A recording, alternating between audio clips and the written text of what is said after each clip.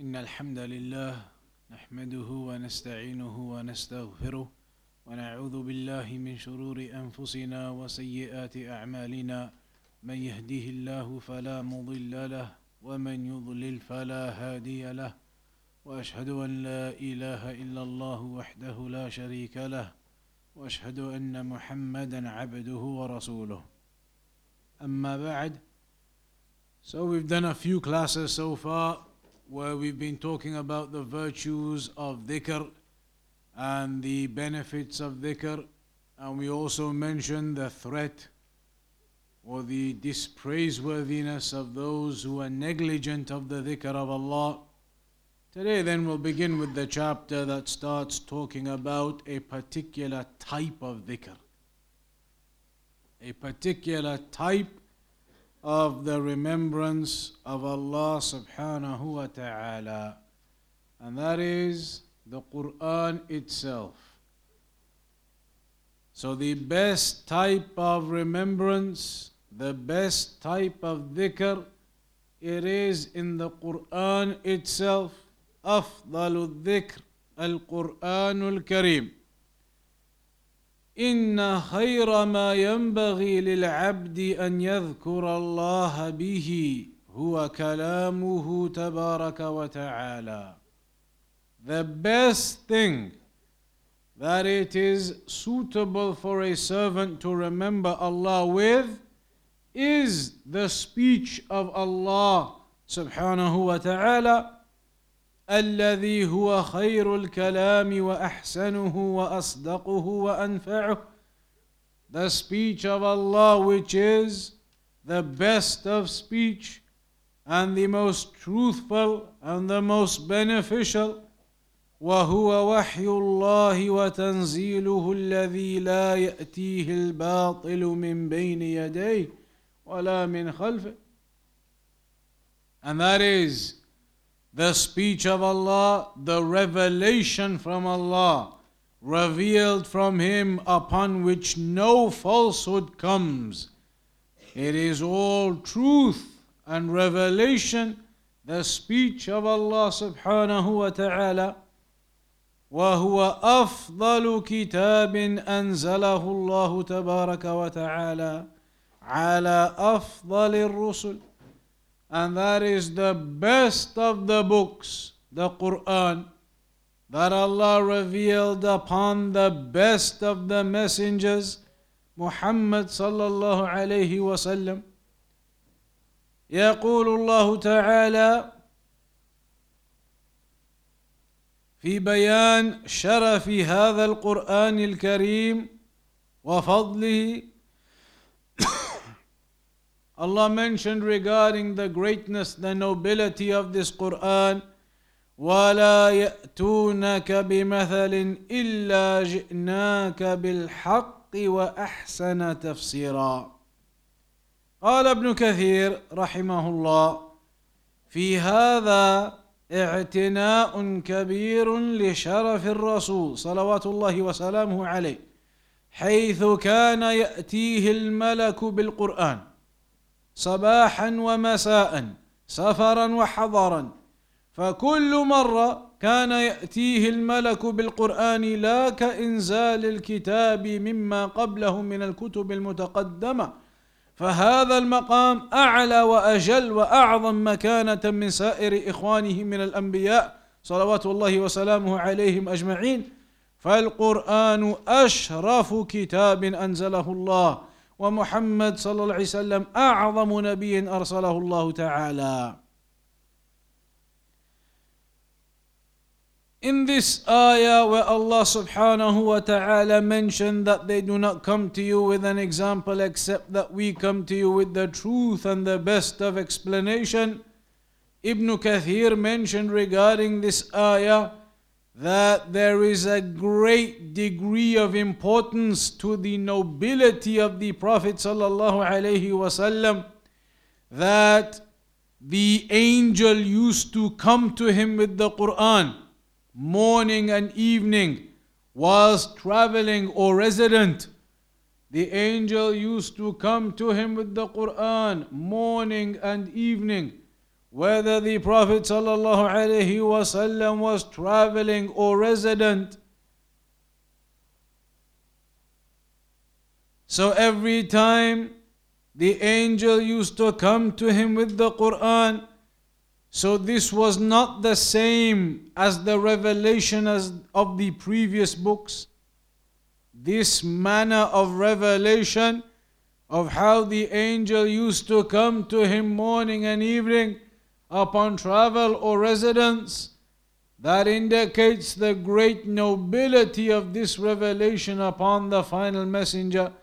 This revelation, it was something superior to the previous books and their revelations. So the status of the Prophet ﷺ, it is greater and superior to the status of the other prophets and messengers. So the Quran is the greatest of the books, and Muhammad ﷺ is the greatest prophet that Allah subhanahu wa ta'ala sent.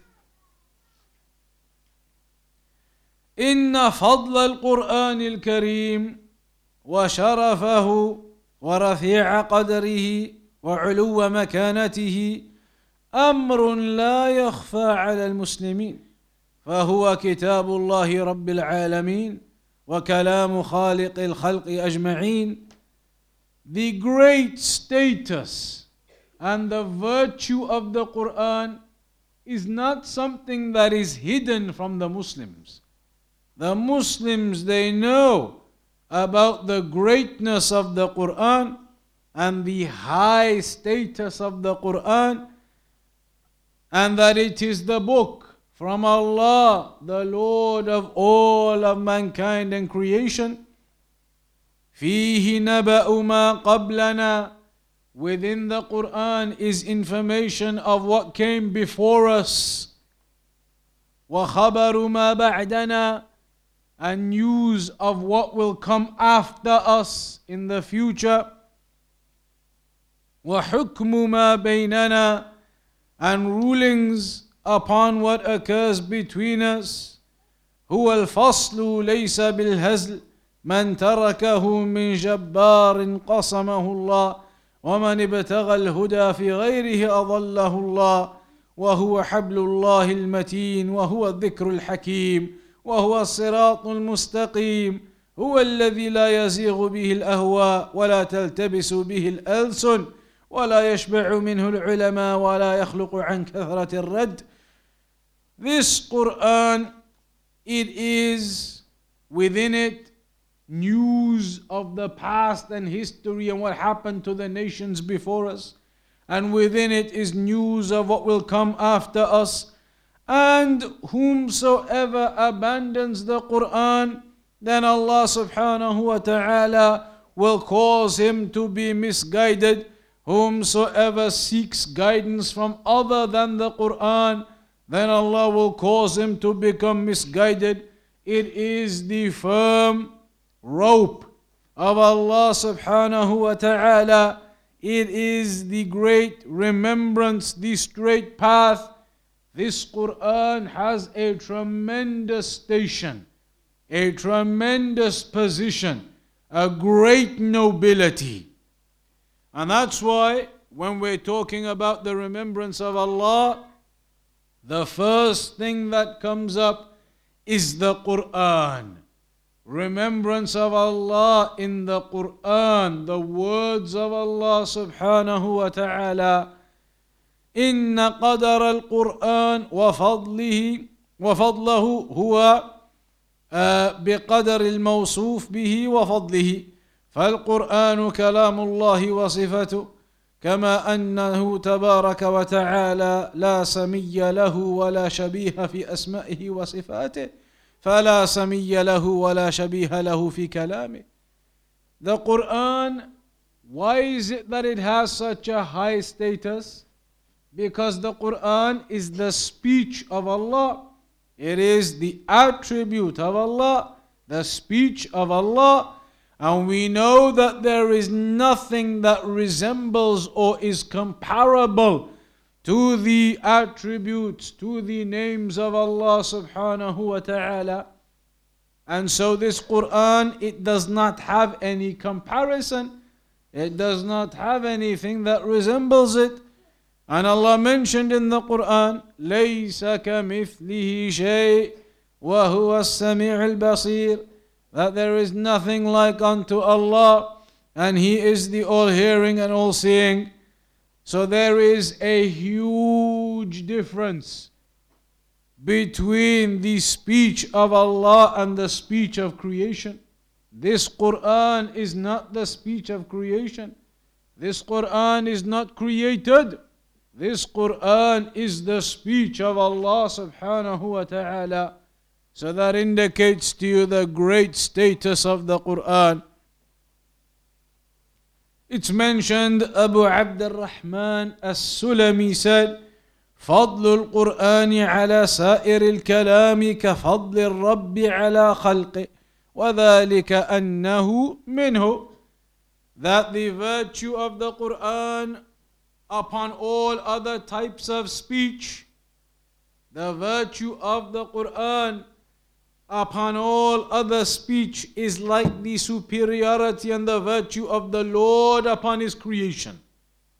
Why? Because that is the same there. The Quran is an attribute of Allah, and therefore it has the virtue and the superiority over creation. So this all indicates to us initially the great virtue of the Quran, the great status of the Quran, and that when it comes to the remembrance of Allah subhanahu wa ta'ala and the dhikr, then the first thing that comes to mind is the Quran. And the first stage of that remembrance of Allah is in the Quran. So, إن الواجب علينا أن نعظم القرآن الكريم. We must have that greatness for the Quran. الذي هو مصدر عزنا وسبيل سعادتنا. The Quran, that is the source of our honor and our strength. From the Quran, the speech of Allah, the revelation, the guidance, and it is the path to our happiness. Learning and practicing what's in the Quran. وَنَحْفَظْ لَهُ مَنْزِلَتَهُ وَمَكَانَتَهُ. And so we preserve its station and high rank and position, the Quran. يقول ابن مسعود رضي الله عنه says, من كان يحب أن يعلم أنه يحب الله فليعرض نفسه على القرآن فإن أحب القرآن فهو يحب الله فإنما القرآن كلام الله. Abdullah ibn Mas'ud radiyallahu anhu said, whomsoever wishes or likes to know if he loves Allah, if you want to know what your position is with your love for Allah, then check yourself with the Quran. If you love the Quran, then that means you love Allah, because the Quran, it is the speech of Allah. So if you want to check yourself, are you a servant who loves Allah? Then check yourself regarding the Quran. What is your relationship with the Quran? Do you recite the Quran? Do you memorize the Quran? Do you understand and learn the meanings of the Quran? If you do not do any of that, then that indicates a weakness of your love for Allah. But if you do that, then it indicates that you indeed love Allah subhanahu wa ta'ala. Because love of the Quran is love for Allah. That is the speech of Allah subhanahu wa ta'ala. ويقول رضي الله عنه, and Abdullah ibn Mas'ud رضي الله عنه also said, القرآن كلام الله فمن رد منه شيئا فإنما يرد على الله. The Quran, it is the speech of Allah. So whomsoever rejects anything from it, rebuts anything of it, then it is your rejection upon Allah, your rebuttal of Allah. So you cannot reject anything of the Quran, refuse anything of the Quran. That is from Allah subhanahu wa ta'ala. والآثار في هذا المعنى كثيرة. And there are many narrations, many statements of the Salaf regarding that affair.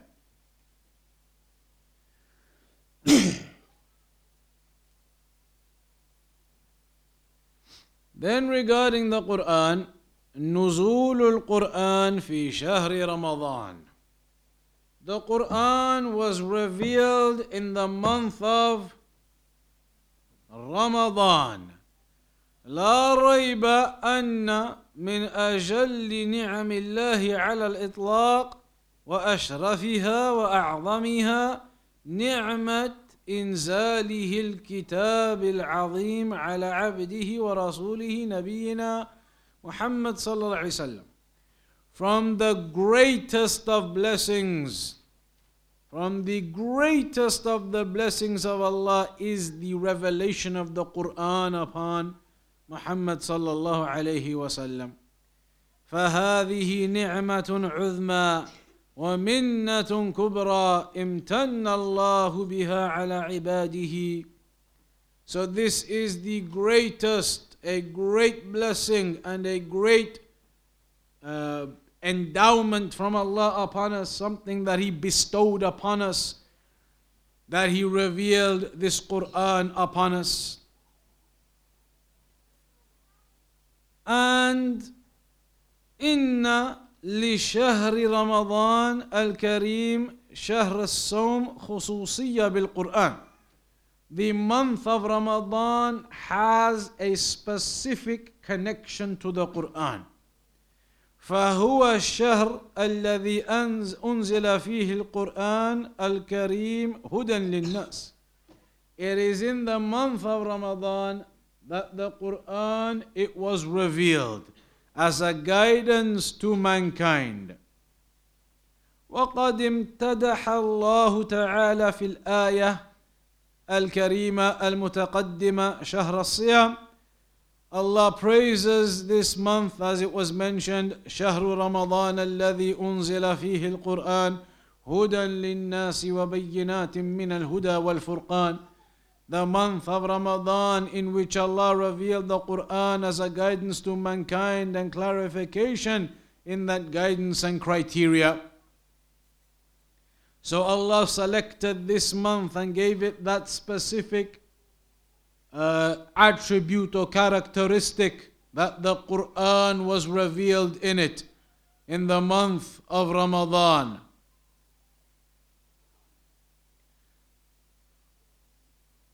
ورد في الحديث بأنه الشهر الذي كانت الكتب الإلهية تنزل فيه على الأنبياء. There is a narration that says all of the previous books, the revelations, they used to be revealed in the month of Ramadan. They all used to be revealed in that month. There is a narration ففي المسند للإمام أحمد والمعجم الكبير للطبراني من حديث واثلة ابن الأسقع أن رسول الله صلى الله عليه وسلم قال أنزلت صحف إبراهيم في أول ليلة من رمضان. That the scrolls or the parchments of Ibrahim, they were revealed to him on the night of Ramadan. When Ramadan was going to begin, on the night of Ramadan, they were revealed to him. وأنزلت التوراة لست مضين من رمضان. And the Torah was revealed after 6 days into Ramadan. After 6 days into Ramadan. والإنجيل ل13 خلت من رمضان. and the Injil 13 days into Ramadan. وأنزل الله القرآن ل24 خلت من رمضان. And the Quran was revealed from the 24th into Ramadan. So all of these revelations, it would appear from this narration, they were all revealed in the month of Ramadan.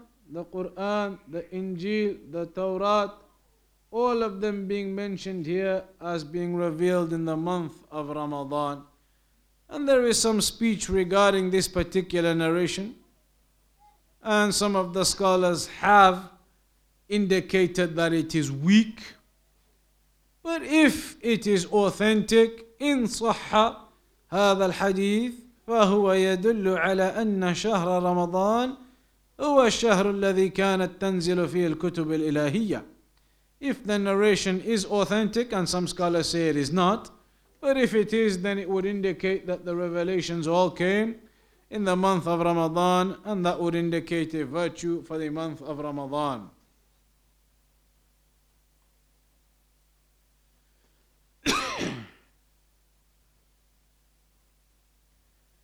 Then it mentions روى الحاكم عن سعيد بن جبير عن ابن عباس قال أنزل القرآن جملة واحدة إلى سماء الدنيا وكان بمواقع النجوم وكان الله ينزله على رسوله صلى الله عليه وسلم بعضه في إثر بعض.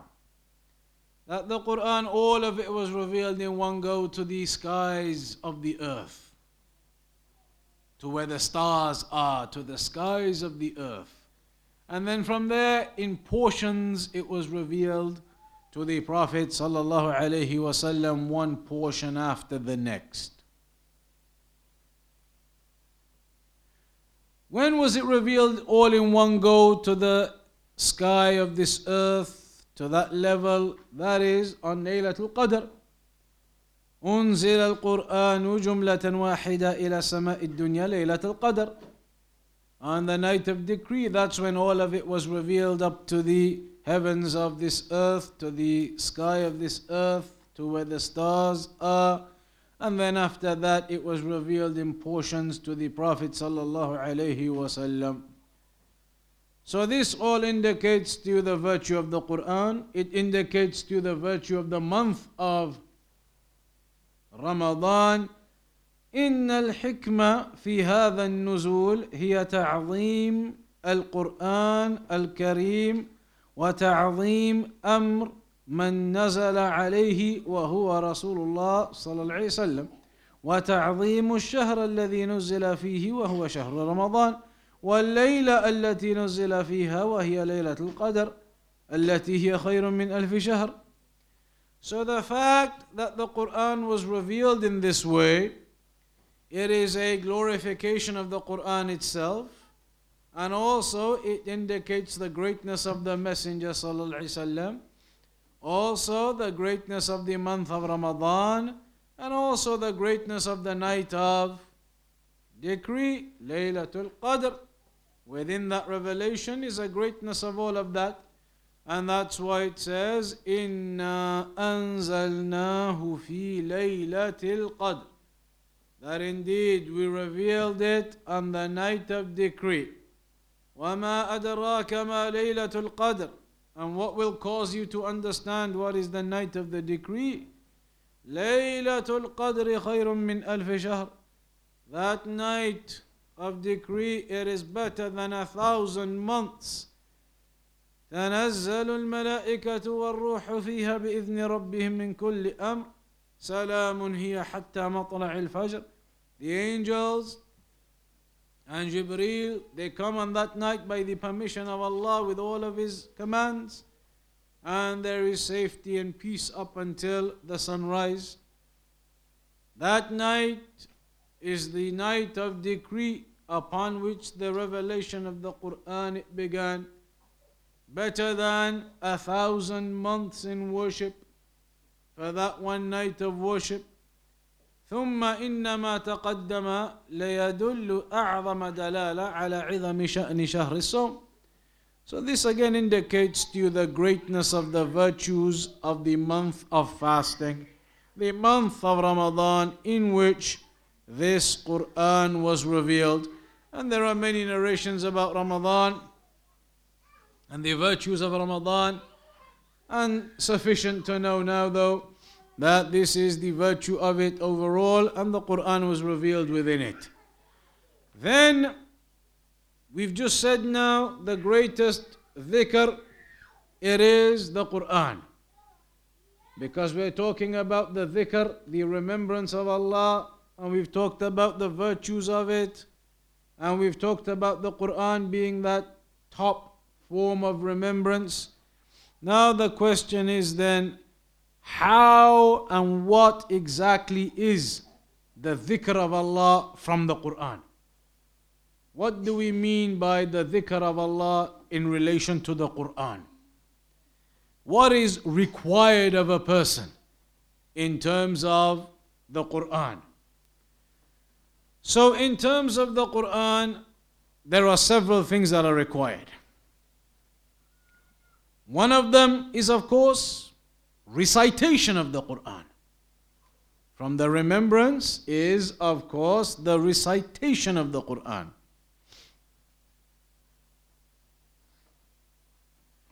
Also, memorization of it.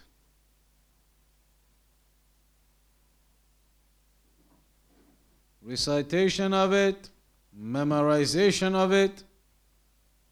Also, understanding of it. Memorization of it, understanding of it, recitation of it, and acting upon it.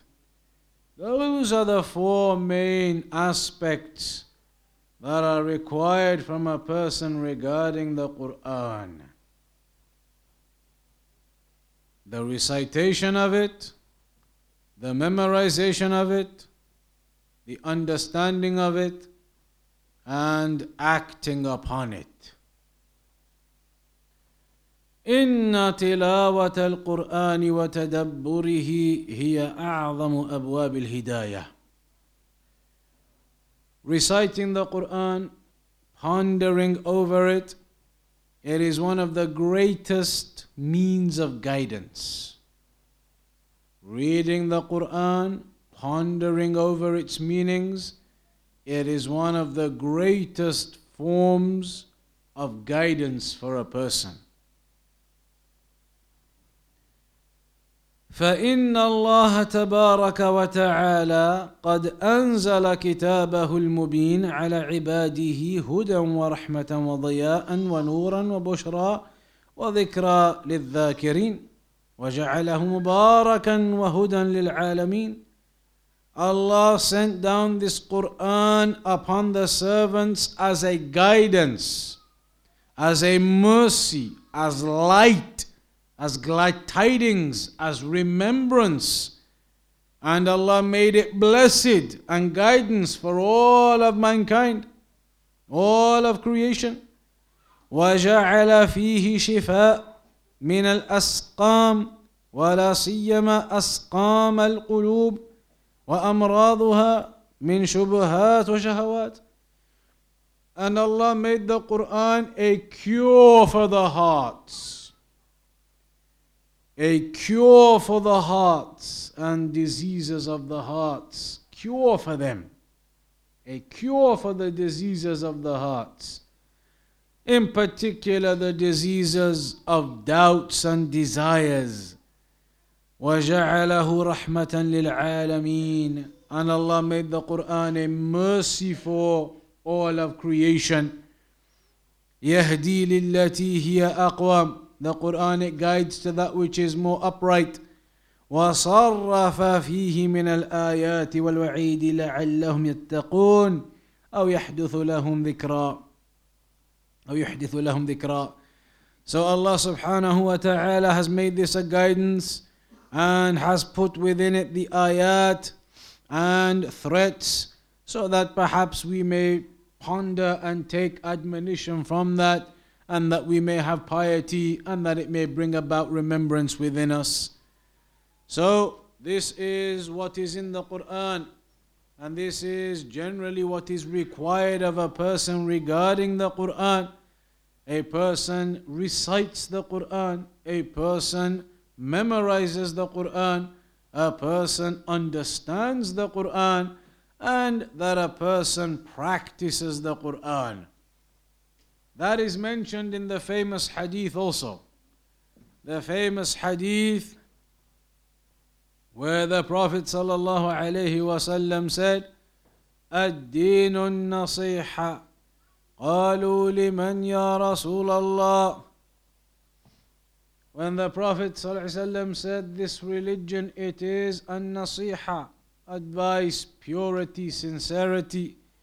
They said, to whom, O Messenger of Allah? He said, لله ولكتابه ولرسوله ولأئمة المسلمين ولعامتهم. Sincerity, purity to Allah and to His book.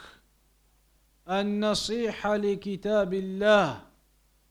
How is the nasiha to the book of Allah? What is this advice or sincerity or purity to the book of Allah? It is 5 things, as Shaykh Al-Fawzan mentioned. An-nasiha to the Quran is 5 things. Number 1 is to have the correct aqeedah regarding the Quran.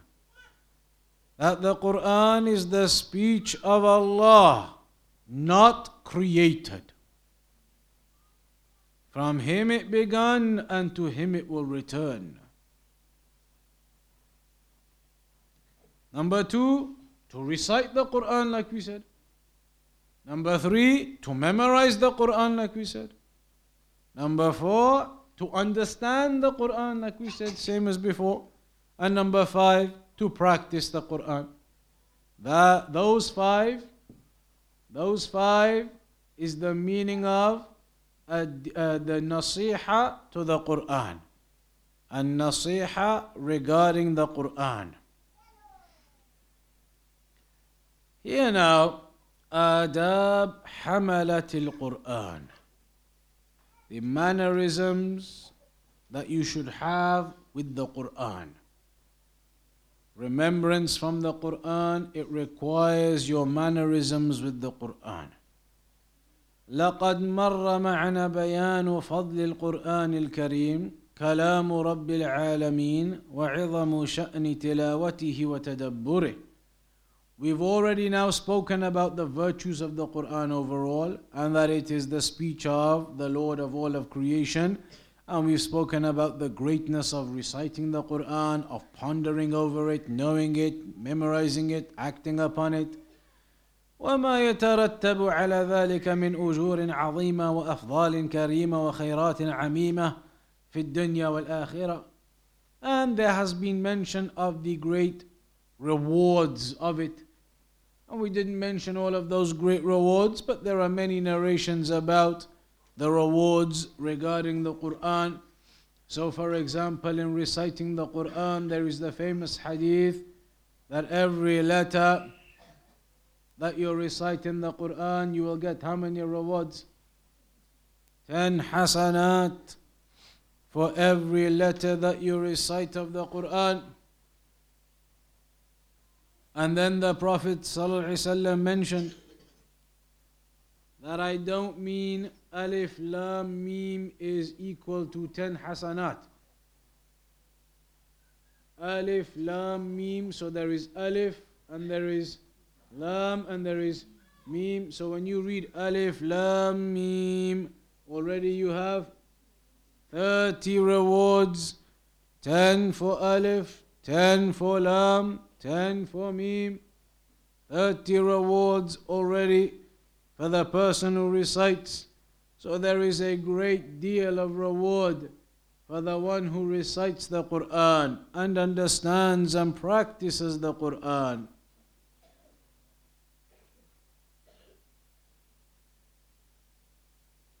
it is mentioned that the scholars and the great imams of the past always used to give a great deal of importance and emphasis around the Quran. Because of these great virtues of the Quran and the importance of the attachment to the Quran. We've already said, some of the great scholars of the past, they would not even allow people to come and attend their class until that person had finished memorizing the Quran. Some of the Salaf, they used to say, go and memorize all of the Quran, then I will let you sit in my class. That is the level of importance they used to give it. When you read the biographies of the Salaf, you will see. And the great Imams that came after them, all of them you read in their biographies, so many of them, that they finished memorizing the Quran whilst they were still young, before the age of puberty, many of them 8 years old, 9 years old, 10 years old.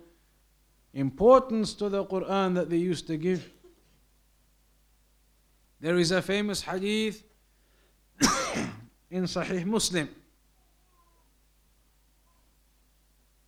where the Prophet ﷺ said, إِنَّ اللَّهَ يَرْفَعُ بِهَذَا الْكِتَابِ أَقْوَامًا وَيَضَعُ آخَرِينَ. That Allah subhanahu wa ta'ala raises via the Quran people. Allah raises nations, raises people up because of their importance they give to this Quran, learning, memorizing, practicing. Allah raises them. وَيَضَعُ بِهِ الْآخَرِينَ. And Allah debases, lowers others who are negligent of the Quran. Those who give importance to the Quran, learn, memorize, act upon it, understand it, Allah raises them up. And those who are negligent of it, Allah lowers them. And that statement is mentioned in that famous narration about Umar ibn al-Khattab and Nafi'. Umar ibn al-Khattab used to be the leader of the Khalifa. He was the Khalifa. So when he was the Khalifa, the second Khalifa, he had put Nafi' in charge of Medina as the deputy in Mecca. He had put Nafi' as the deputy in Mecca. Umar ibn al-Khattab was the Khalifa, he was in Medina, and over the area of Mecca, he had put a deputy in charge, Nafi'. On one occasion, Nafi' traveled from Mecca and came to Medina to visit Umar ibn al-Khattab radiyallahu anhu. So Umar ibn al-Khattab said to him, since Nafi' was his deputy he'd put in charge over Mecca, he was here now. So Umar said to him, who have you left in charge in your absence? Who have you put in charge temporarily for a while whilst you're here visiting me? Who have you put down as your deputy in your absence? So Nafi' said to him, I have put in charge in my absence a man by the name of Ibn Abza. A man by the name of Ibn Abza. So Umar ibn al-Khattabi said, who is Ibn Abza? Who is that? So Nafi' said to him, Ibn Abza, he is one of our freed slaves. Min mawalina. He is one of our freed slaves. So Ibn Abza previously, before, used to be a slave. And then afterwards he became free. So he's a free man now, but he used to be a slave. So Nafi' said, I've left him in charge of Mecca. A person who used to be a slave. So Umar ibn al-Khattab said to him, you left somebody who used to be a slave in charge? Why was he asking that question? Because normally, somebody who used to be a slave and then afterwards he becomes in charge, are people gonna give him respect? They're gonna say, you used to be a slave, so they won't really give him respect and they won't give him authority. They're gonna say, but he used to be one of our slaves just the other day. So they won't give him any respect, really, will they? They look at him and they'll say, look, you used to be one of our slaves before. So Umar ibn Khattab asked him, you left somebody who used to be a former slave in charge? As if to say, will the people give him authority? Will they respect him? So then Nafi' said to him that this Ibn Abza is a man who is highly knowledgeable of the Quran and of the laws of inheritance and fiqh and other things. But the main point, he is somebody highly knowledgeable of the Quran. That's why he had left him in charge, because of how much knowledge he had and his understanding of the Quran. He was somebody who could be a judge over Makkah and rule over Makkah properly and fairly in his absence. Level of knowledge he had of the Quran, etc. So he told Umar ibn al-Khattab, that's the reason why I left him in charge. So Umar ibn al-Khattab said to him, لَقَدْ سَمِعْتَ قَوْلَ نَبِيِّكَ sallallahu alayhi wasallam. He said, in that case, that's your justification for putting a former slave in charge. In that case, you have definitely heard the statement of the Prophet sallallahu alayhi wasallam. إِنَّ اللَّهَ يَرْفَعُ بِهَذَا الْكِتَابِ أَقْوَامًا وَيَضَعُ بِهِ الْآخَرِينَ. That indeed Allah raises the people with this Quran and lowers others because of it, because of their negligence of it. So even though Ibn Abza was a former slave, he was somebody now raised and respected and given authority because of his knowledge of the Quran and his connection and attachment to the dhikr of Allah with the Quran. That's a narration regarding where this hadith was quoted by Umar ibn al-Khattab. Somebody who used to be a slave, he was freed because of his knowledge of the Quran. He was raised and given authority and respect by the people such that he was left in charge and the people, they considered him to have the authority. In another narration, in Sahih Muslim also, Al-Qur'anu hujja laka aw alayka. The Quran will be an evidence either for you, defending you, or against you. The Quran will either be an evidence defending you, for you, or against you. فالقرآن حجة لمن عمل به وتأدب بآدابه. So the Quran will be an evidence for those who act upon it and implement and practice the etiquettes from it. They are upon the guidance of the Quran, then the Quran will be in defense for them. But those من ضيع حدوده وأهمل حقوقه, a person who is negligent of the laws in the Quran, the halal and the haram, transgresses the boundaries put down in the Quran, negligent of the rights, then that type of person, it will be an evidence against him.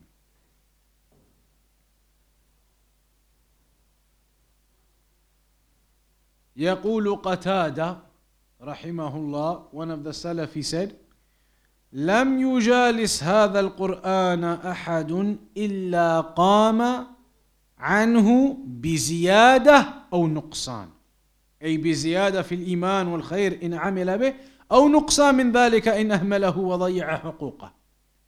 Qatada, he said, nobody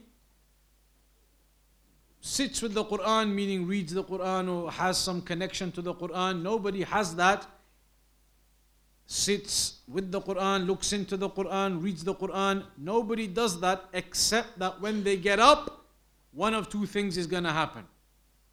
Once they've done that, when they get up, one of two things is going to apply to that person.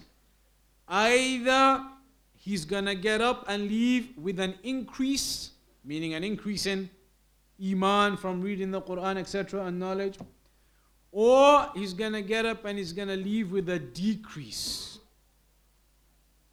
Because he read and he looked, but he was negligent of it and transgressed the boundaries of it. So he goes away with deficiency from that. That's why the meaning of it is the Quran is either proof for you or proof against you. There are actually books written by the scholars on this topic, full books about the Quran, about your relationship with the Quran, how you're supposed to benefit from the Quran, how you don't neglect the Quran, how it will be an evidence for you or an evidence against you. Just this brief thing we've been talking about now, there are full books the scholars have written just on that topic. Here it's just a small chapter. Full books have been written on this topic regarding the Quran and how you should be with the Quran.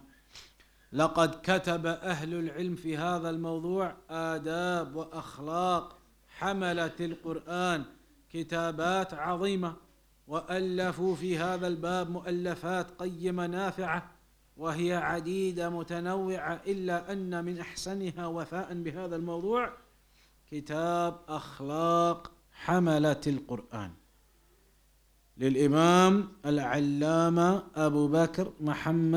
أبي بكر محمد ابن الحسين الآجري المتوفى سنة 360.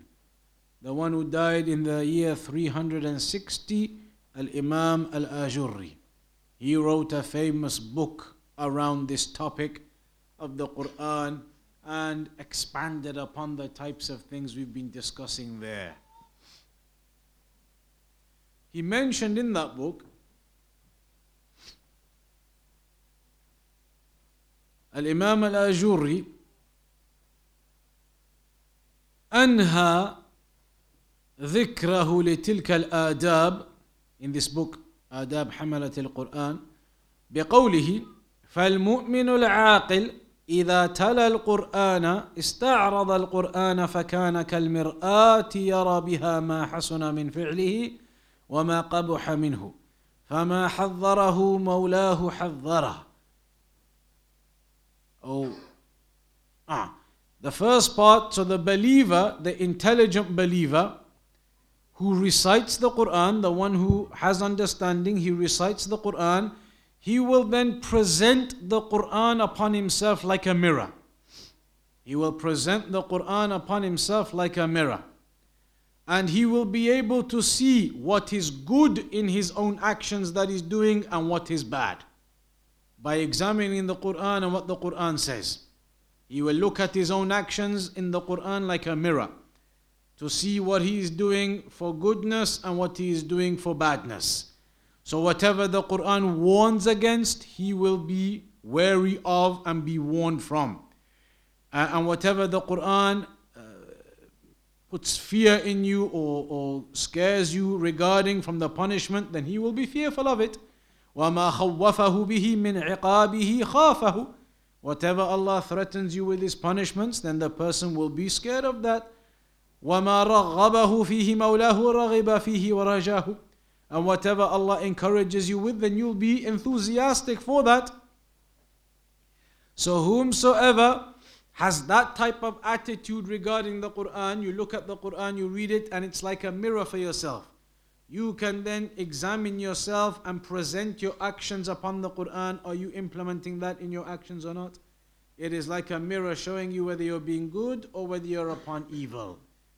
So that is the way a believer should be in his characteristic, and he should always therefore seek to reflect the goodness from himself in that Quran and what he learns from it. That is where we'll conclude today. From next week we're going to start talking about more details of the Quran. This is the greatest remembrance of Allah now. Some of the details we're going to mention next week are the different levels of the surahs of the Quran. Some chapters of the Quran are more virtuous than others. Some ayat of the Quran are more virtuous than others. So some parts of the Quran have more virtue than others. So those different virtues of the Quran, that is where we'll begin with from next week, insha'Allah ta'ala. So we'll conclude upon that for tonight. وصلى الله على نبينا محمد وعلى آله وصحبه أجمعين. Any questions on that so far?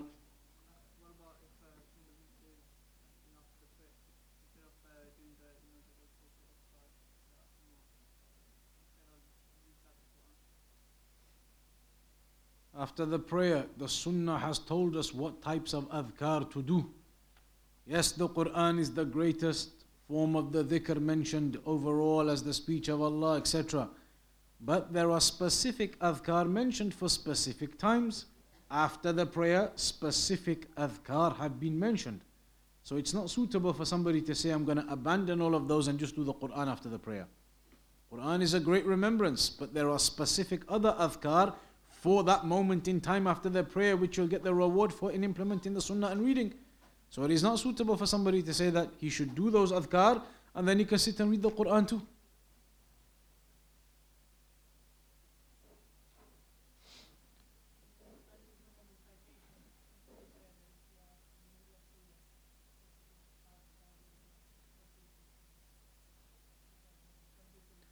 Yeah, that kind of thing is mentioned. If you're in the middle of the surah, you can begin with the ta'awudh, al-isti'adha, that you say, أعوذ بالله من الشيطان الرجيم, and it does not require Bismillah ar-Rahman ar-Rahim in the middle of a surah. That is mentioned by some of them. Some of the scholars do mention that. It is possible, especially if it is repetition. Like for example, you're practicing a particular part, so every time you start that part, you're not going to start with Bismillah in the middle of a surah. So that is something some of them do mention. They do mention it is not requirement to begin with the Basmala in the middle of a surah. But you do begin with the isti'adha. So we'll leave it there. We'll carry on next week inshallah, approximately the same time, 6:45 p.m. inshallah ta'ala.